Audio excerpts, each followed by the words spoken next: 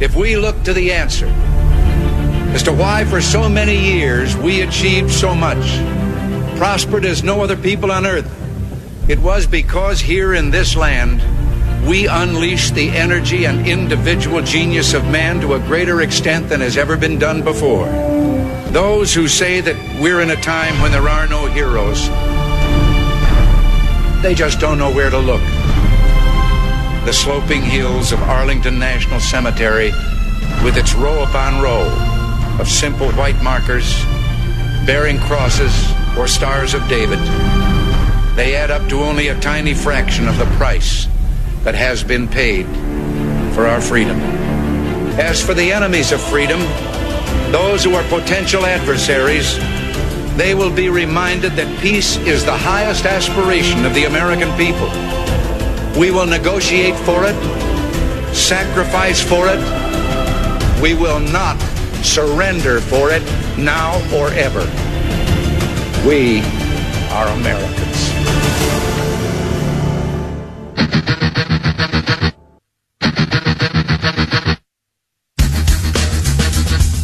This is the Bob Frantz Authority on AM 1420. The Answer.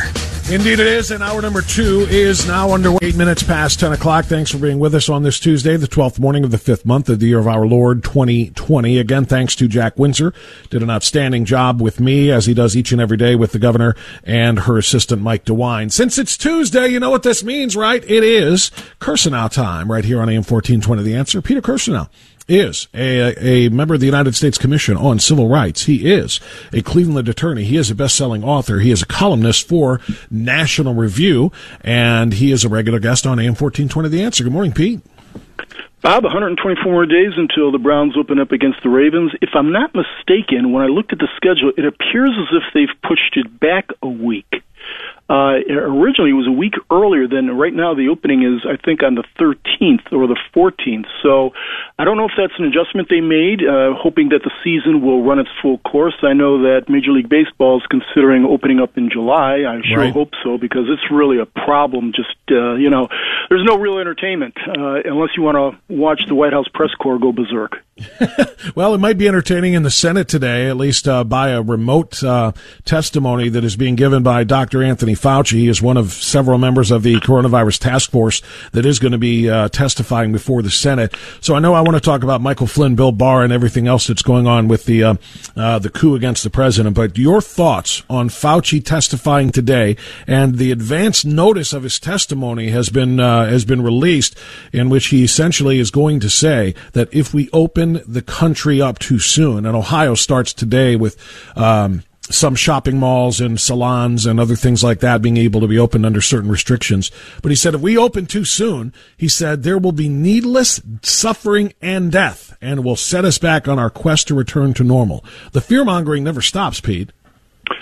Yeah, I think we've discussed this. Look, I give Fauci his due. He's been doing this stuff for a long time, but and I hate to say this, I've never trusted his judgment. And I'm not one to talk about these things because he's got a much deeper reservoir of knowledge about this, but my instincts tell me that he's a blowhard. I hate to say that, but that's my instincts, okay? Everyone can disagree with that, but I don't know, when you look at his record thus far, he is not necessarily the most precise and accurate person around, and on top of that, with all due respect to him, I think, and the respect is justified, he only looks at it, and this is the way he should be looking at it, from the standpoint of an epidemiologist or a medical professional bureaucrat.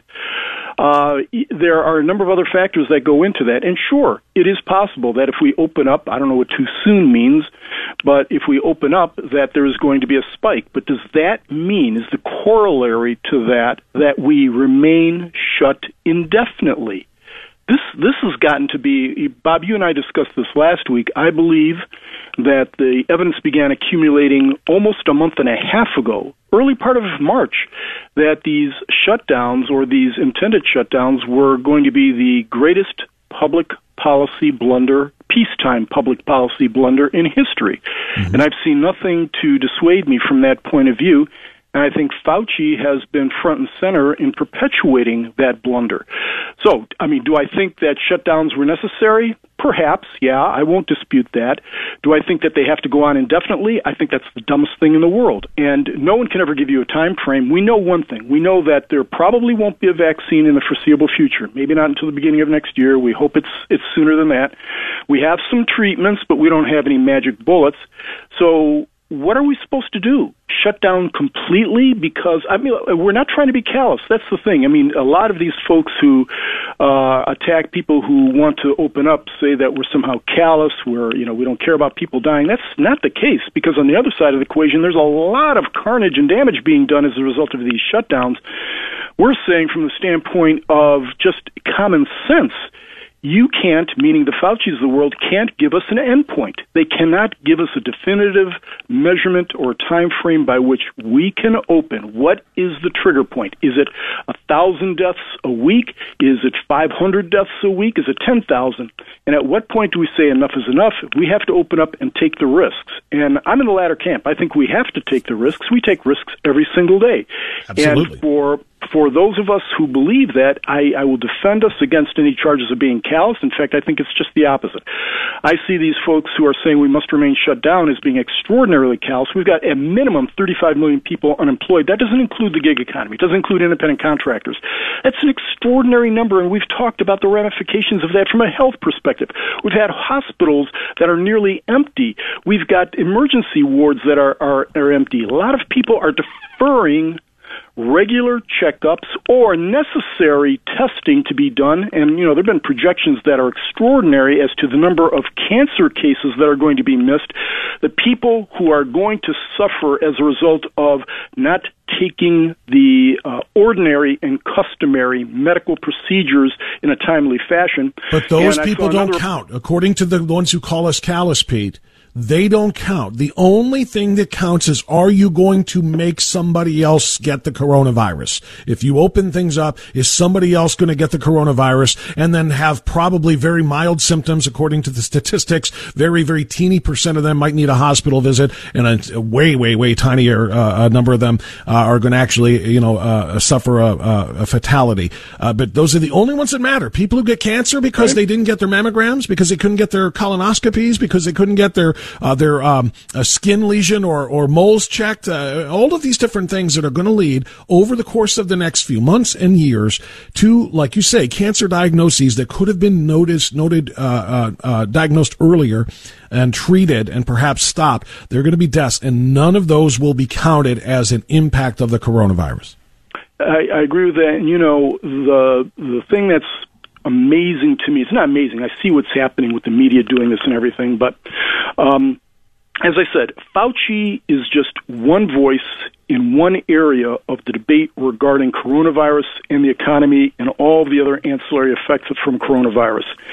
We take him seriously, listen to what he has to say, but the media and Democrats, but I repeat myself, have designated him as the ultimate authority as to what we're supposed to do. This is a multi-complex public policy issue, and an important part of it is the medical part of it, but it's not the only part. So we don't defer judgment with respect to public policy issues of this magnitude to one guy who's, frankly, I'm not impressed with his track record. I am not at all impressed with his track record. And Agreed. To devote all of our allegiance to this guy, I think, is a profound error. So, yeah, I know that the Democrats are and the media, but I repeat myself, are going to make a lot of hay out of whatever Fauci says. Even if Fauci doesn't say anything really controversial, they are going to cherry pick. We've seen this movie before. So to a large extent, I think it's going to be almost useless to listen to Fauci, because the media is going to play it however they wish to play it in a way to harm the president. Pete, you're 100% right, and I want to move on to Flynn and Obama and Barr and the entirety of that story. But just last thing, and let's limit this one to 60 seconds if you can. You sent me an article from National Review with some positive news that we don't get very often about the virus and about the spread of the virus. Actually, I thought it was your column. It wasn't your article. It was Jim Garrity who wrote this one that you shared with me. Can you share with our audience in a summary form? Well, it's just one part of it. I think there's a lot about the coronavirus that has been misreported and has caused extraordinary fear in the country. You and I, Bob, have talked about the fact that when we do mass testing, it's revealed that the coronavirus is far less lethal than originally believed. Right. And so what we have here is a very narrow cohort of individuals who are actually vulnerable. It truly is the elderly and those in nursing homes with underlying conditions. If you are under the age of 50, again, I'm not making any promises here, but the stats show if you're under the age of 50, you shouldn't be very concerned about this stuff. Yeah, you take the ordinary precautions, but this is really a virus that afflicts those. Look, in Minnesota is a very good example. Minnesota, the average age is 83 of decedents. That's 1 year beyond the average life expectancy, regardless of whether or not you have an affliction. Also, the majority are in nursing homes, and they have a significant underlying condition such as diabetes, heart disease, etc. With respect to those who are children, there are some children who get the coronavirus, but it is infinitesimally small, the number of children who get it. And among young adults in the working age population, very few people. And on top of that, despite the fact that the media seem to be trying to make us extraordinarily depressed regarding any prospects of any medical treatment, we do have some treatments that show some promise. Are they silver bullets? No, they're not. But they do provide some treatment. I think, again, there's a lot of positive news out there, but it can't get past the media filter, which has apparently this objective of making everything appear to be apocalyptic in the era of Trump. Very well said, Peter Kirsanow. We're going to use this as our break point so that we can pivot to Bill Barr, a whole bunch of former DOJ officials and others who are reacting to his decision to drop all charges against General Flynn after the obvious setup by the FBI. Obama is involved in this and more. I want to get your analysis of that when we continue. Peter Kirsanow, right back with us on AM 1420.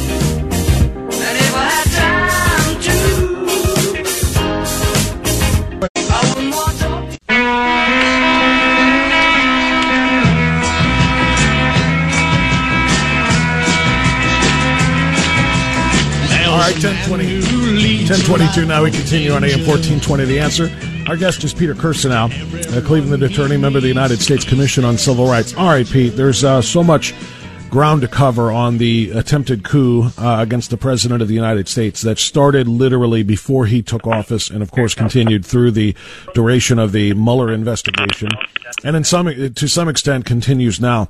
Part of that coup was an attempt to take down his incoming national security advisor, which was successful, General Michael Flynn. And after 3 years of hell for that man and his family, the truth is now coming out about what the FBI did to entrap him, to set him up in a perjury trap, to threaten his son in order to get him to admit to lying about something and plead guilty that he didn't actually do. So Bill Barr, just to kind of cut to the chase here, Bill Barr has reviewed it all and has dropped all charges against Michael Flynn. That has prompted this. Nearly 2,000 former DOJ officials who served under both Republican and Democratic administrations condemned Attorney General William Barr and have requested, if not demanded, his resignation for dropping those charges. Pete, you're a lawyer and you are a political historian. This, to me, seems unprecedented. What can you say about it? Well, I hardly ever disagree with you, Bob, but I think it's not unprecedented. The same group of characters have signed petitions in the past related to the Trump administration. And it's not surprising. It really shows the depth and breadth of the swamp. There are so many people in government, in federal government, who are, best appellation would be the swamp creatures, but they could be Democrat and Republican. You have a lot of Republicans who are not even never Trumpers, but certain establishment Republicans who want to be thought of very well by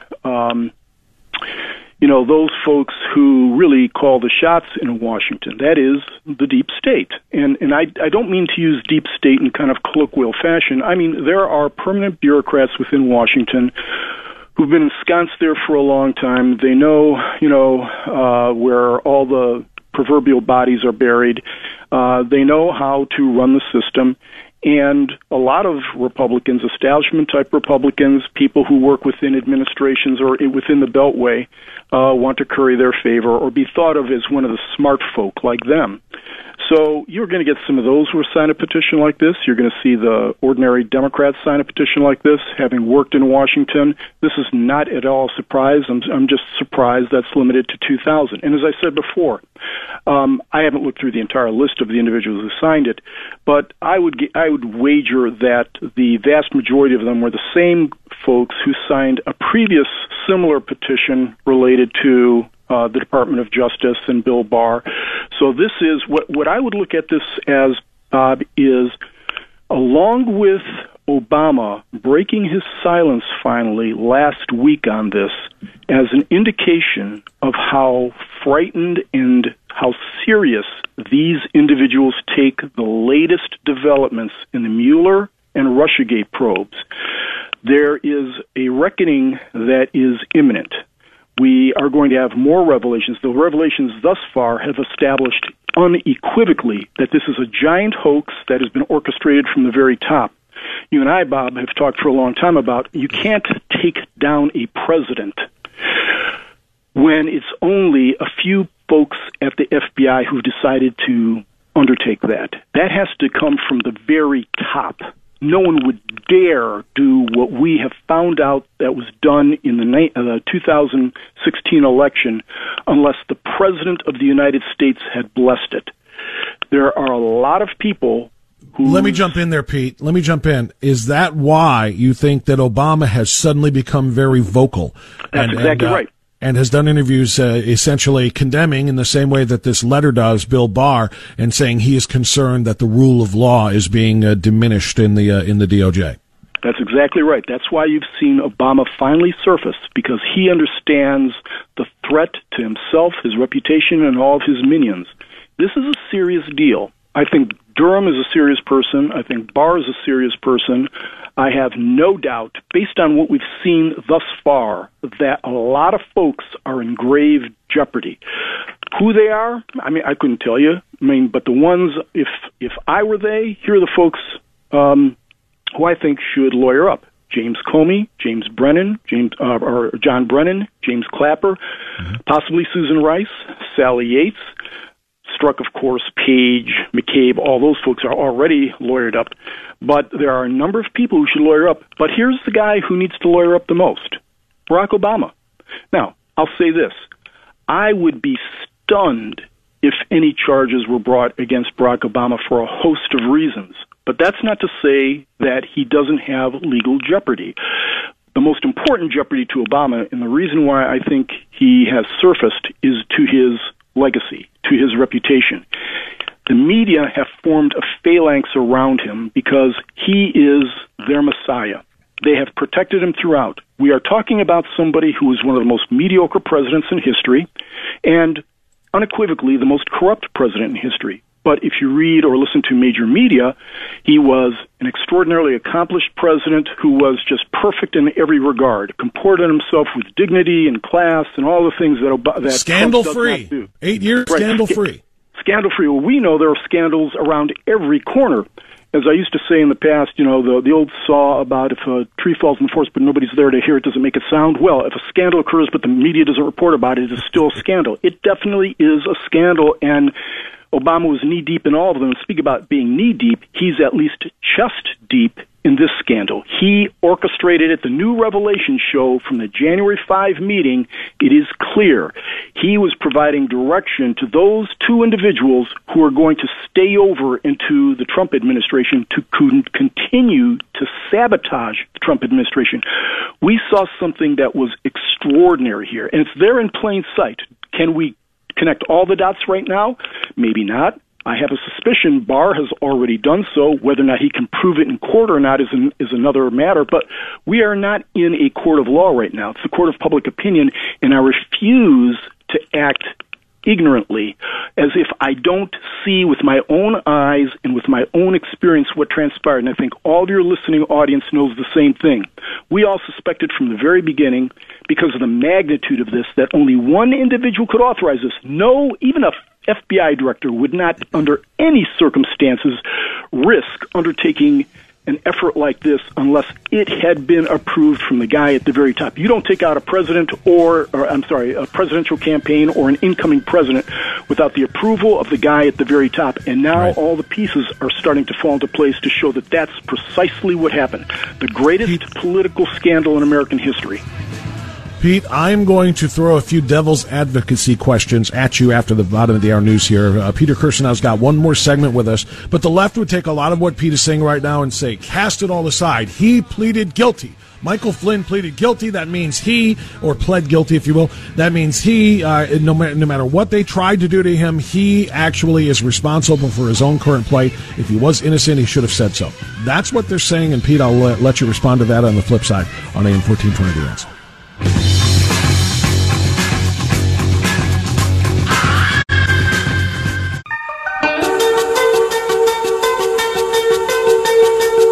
10:35, we roll onward. One more segment with the brilliant Peter Kirsanow, Cleveland attorney and member of the United States Commission on Civil Rights. Pete, before we get into the devil's advocacy questions, I wanted to ask you, I do need to get your thoughts on this as it pertains. It's as if it's not enough that there are so many bad actors who were left in D.C., who were left in the DOJ when President Trump took over, those in the FBI who followed Barack Obama's marching orders throughout this entire thing. As if that's not bad enough, we also have to deal, or the president also has to deal, with the dishonest press. And I want to get your reaction to this. You brought up Bill Barr. Peggy Noonan, I want you to listen to this Bill Barr answer to a question about what will history say about this. Wait till you hear this answer. Take a listen. When history looks back on this decision, how do you think it will be written? Well, history's written by the winner, so it largely depends on who's writing the history. I was struck, Peggy, by the cynicism of the answer. It's a correct answer, but he's the Attorney General. He didn't make the case that he was upholding the rule of law. He was almost admitting that, this is a political job. He did not make the case, Peter Kirsanow, that his ruling was upholding the rule of law, or his decision was upholding the rule of law, except for the fact that this was the actual answer. When history looks back on this decision, how do you think it will be written? Well, history's written by the winner, so it largely depends on who's writing the history. But I think a fair history would say it was a good decision because it upheld the rule of law. It upheld the standards of the Department of Justice, and it undid what was an injustice. Peter Kirsanow, go. Chuck Todd is a corrupt partisan who should have been fired a long time ago, not just because of that. This is not a surprise, and this is not a one-off. We've seen this with him and others in the past. They doctor the news. They don't present or report the news. They choose what they're going to report, what they're not going to report. And if something is negative for them, very often if they don't report it, they will simply distort it, such as Chuck Todd did here. I blame not just Chuck Todd, but everybody at NBC News for tolerating this travesty, because he was not alone. There had to be editors, there had to be all kinds of other folks in the production department who went along with this complete fraud. It's an indictment of NBC News, but not a surprise. This is consistent with what the media has been doing for a long, long time, going about 30 years, but we're at an acute stage now. It seems to be accumulating more and more because of Trump hatred. We saw them do just the opposite with Obama, where they didn't report anything that was negative, or they spun it in a way that made it seem positive. Again, as we discussed before, the allegation that he had a scandal-free administration is laughable. But we're going to see, this is just the tip of the iceberg, Bob. As I said in my NRO post yesterday, my National Review post yesterday, what we're going to see is a tsunami of this kind of conduct from the media. They were complicit for 3 years in something that most adults could see with their eyes was a complete and utter fraud, the so-called Russia collusion hoax. And every time we got more evidence, it became even more plain that this was a manufactured hoax. But they ran with it. And then when Mueller came out and said, no, they're there, they continued to run with it. So they have got an institutional interest now. They actually have, from the standpoint of their own careers, an imperative to continue to perpetuate the hoax or ignore all of the accumulative evidence that Obama was at the center of this, that this was a hoax perpetrated by upper levels of the Obama administration, because they were reporting it for 3 years. They got 2 Pulitzers for reporting stuff that was completely false. So I wouldn't be surprised if they continue to spin and lie and distort and maybe get even another Pulitzer because of it. Because Pulitzer, clearly, they just give Pulitzers to people who agree with their positions, such as the most recent one with the 1619 Project. Mm-hmm. So this is not a surprise. Chuck Todd is not alone. You saw probably yesterday where that idiot reporter, and that's the only way I can put it, doesn't even understand how bad she looks when she thinks she gets Trump with a gotcha question, and we have a pervading sickness in this country when everything is about race. We have, and not for your listeners who don't know this, and I don't know if you've discussed it at all, Bob, but yeah, we did it first segment. Okay, the Wei Ji or whatever her name is. I don't know what her name is. Yeah, she's an Asian American. I don't know what. I don't know her name, yeah. Right. But everything is about them, about the reporters, and everything is about race. That was the most absurd thing imaginable. Again, if we had a responsible corporate management in place at CBS, they would fire her for that for a host of reasons. Number one is it was a dumb question. Number two is the manner in which she comported herself. I mean, can you ever imagine somebody, after they give the warm tongue bath, of course, to Obama, posing anything even remotely challenging to him? Here, they argue, they challenge the president, and that's not bad, but they do so on the most ridiculous terms and with predicates, like with Chuck Todd, that are completely false. And when Trump responds very appropriately, hey, look, why don't you ask China that question, because it was a really dumb question to begin with. Why don't you ask China that question? She says words to the effect, why are you asking me that question? Well, idiot, it's because you asked or why are you saying that to me? She said, well, it's because you asked the question. Trump should have said that, frankly. I hardly ever second guess what he has to say. But he should have said, look, you asked the question, who else am I going to address it to? And China is the font of all this. I'm sorry for getting upset about this, but we're at a point now, Bob, where we cannot tolerate this anymore. We have seen an attempt to completely upend the Constitution. We saw the peaceful transition of power in this country, one of the hallmarks of our democracy, something that distinguished us over a long period of time from most other countries in the world, being compromised by the most corrupt president in history, who's being lionized by a corrupt press as being saintly. No, you're 100% right, and you don't have to apologize at all. I'm glad you're upset because you're channeling a lot of what our listeners feel, a lot of what constituents all over this country feel about this. So I'm glad to hear you say that. Let me go back to though specific to the Flynn thing. First of all, your column on Obama and protecting Obama, spot on, great analysis of that. But let's go back to specifically on Flynn. Over and over and over again on CNN and on MSNBC and certainly online, everybody is saying he pled guilty. That's simple. Flynn pled guilty. If he was innocent, he shouldn't have fallen for the trap, if you will. He shouldn't have done anything of the sort. He should have fought it every step of the way. He pled guilty, so any attempt now to sanitize him and to exonerate him is just disingenuous, and this is, again, their wording of violating the rule of law because he pled guilty. As an attorney, Pete, how do you respond to them? It's hard to respond as an attorney because I should be responding in a temperate and cold fashion. It's very difficult to do so because of the duplicity of that argument. The failure to acknowledge that Obama did far worse many times. When Obama says that this is going to impact the rule of law, this is an individual who's perverted and distorted the rule of law more times than I can count. Again, the proverbial, does a tree fall in the forest and nobody there to hear it? Simply because it hasn't been reported didn't mean it happened over and over and over. Obama himself pardoned somebody who pled guilty, a general who had pled guilty. He did the same thing. Not only that, pardoned terrorists.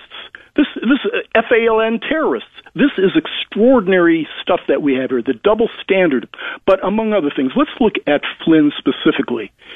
It's not unusual when someone is facing complete bankruptcy, the fact that maybe some members of his family are going to be prosecuted. He's under enormous pressure for him to say, no mas. I've had to sell my home. I've incurred $5 million in legal fees. My son may be put in jail if you guys persist with this. And frankly, I don't want to cast aspersions on his legal team, but he got another set of lawyers who apparently are doing a bang-up job. And it's not uncommon for somebody like that.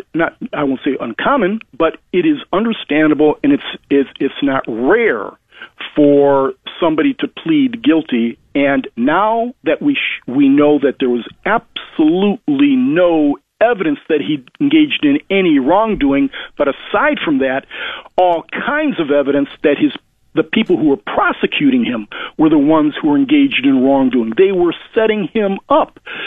The justice to be served is to allow him to withdraw the guilty plea. I'm hopeful that Judge Emmett Sullivan will do so. Generally speaking, when DOJ withdraws any charges, that is done without any kind of controversy. But we are in a supercharged political environment. That should be an expectation, right? Exactly right. Because if the judge didn't want to accept it, I don't understand how there could be anything going forward. If there is no prosecutor, then how can the judge even have a case to be tried? Because if the prosecutors, which is the DOJ, says we're not prosecuting any longer, how can the judge say, yes, you are, you must prosecute? I don't understand. It should just be an automatic, right? Yeah, but because he had pled, though, so there doesn't need to be a prosecution on that particular issue. But nonetheless, justice will be served if Michael Flynn goes off into the sunset, the hero that he is, a 3-star general who served his nation and alerted the country to the numerous dangerous fallacies that the Obama administration had perpetuated during his tenure, such as Al-Qaeda is on the run, that ISIS is a JV team, that China is not a threat. All of those things were challenged by Flynn, who had a clear-eyed view of the challenges to America, the threats to America, and talked about them plainly. Obama didn't like that because he ran and, frankly, subsisted during his presidency on this myth that there's no terrorism out there. He's vanquished all the threats to America. He hadn't done anything about these things. And in fact, it enhanced the probability that we would be subject to terroristic threats. He did nothing about ISIS. He drew an imaginary red line, which pretty much invited Russia back into the Middle East after 40 years of absence. What Obama did, again, simply because it hasn't been reported doesn't mean it didn't happen. Obama compromised the security of this nation in ways that were almost unimaginable just 8 years before that. He lied about it. The press covered for him.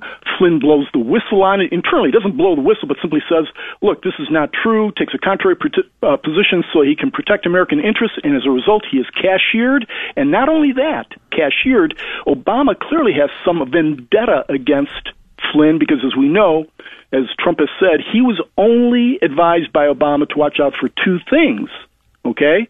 And one of them, in addition to North Korea, which made sense, was Michael Flynn, a patriot. Watch out for the patriot. That should tell you something about the mindset of the Obama White House, that they were afraid of a patriot. And now they want him to be punished despite the fact that he was set up.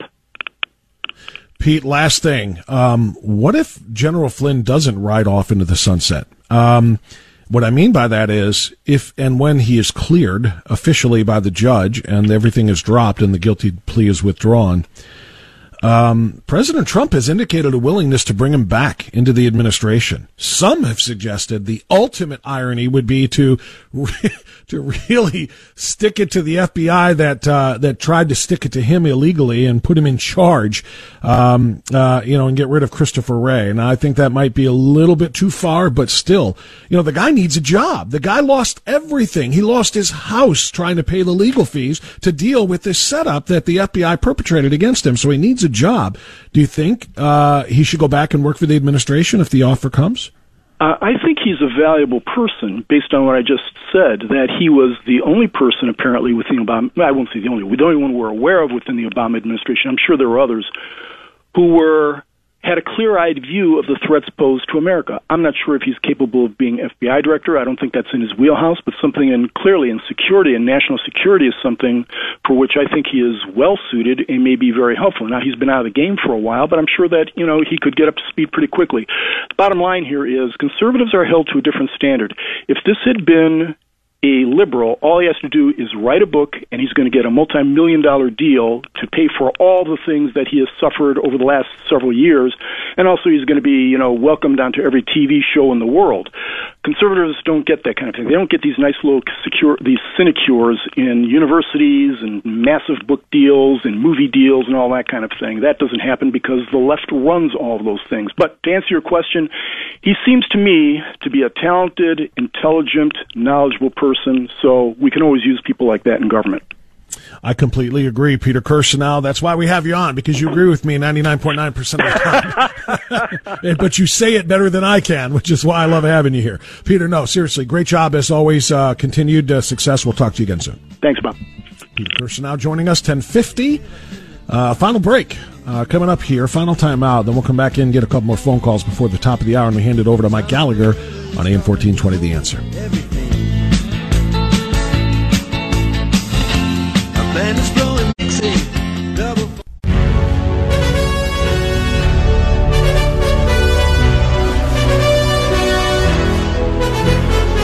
Final segment is upon us. It is 10:54. Thanks again to Peter Kirsanow.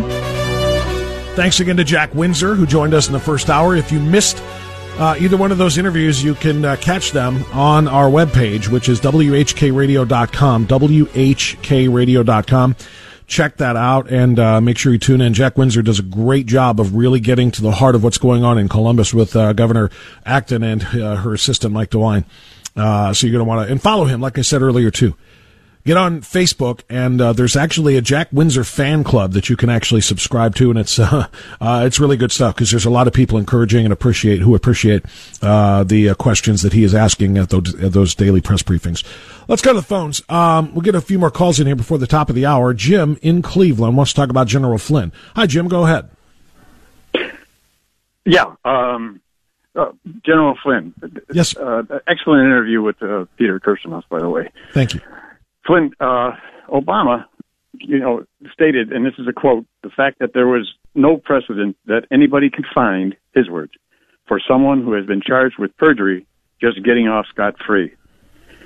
On January 17, 2017, one of Obama's favorite military advisors, General James Cartwright, was also charged and convicted of lying to the FBI about media leaks of classified information. And again, on January 17, 3 days before he had to give up the presidency, Obama issued a full pardon to his favorite general. I just, hearing and reading these kinds of things on and on and on about, well, out of respect, I'll keep my conversation. No, you're right to bring this up. You're right to bring this up, but how dare you is what they would say. How dare you bring up facts that counter their narrative? You're 100% correct. This kind of mirrors the story, except for the fact that Cartwright, to my understanding, when he pleaded guilty to lying to the FBI, actually did, and actually was not in the middle of a perjury trap to take down an incoming president. That's what happened to Flynn. So in other words, Flynn's situation was far more egregious than Cartwright's was. And yet, as you pointed out, Barack Obama pardoned Cartwright after he was convicted of lying to the FBI. It wasn't like they dropped the case against him. It wasn't like new information came to light. He just pardoned him as a favor. And like you said, he's making claims about nobody getting off scot-free. It's frustrating news to me, and 50% of the population won't see it.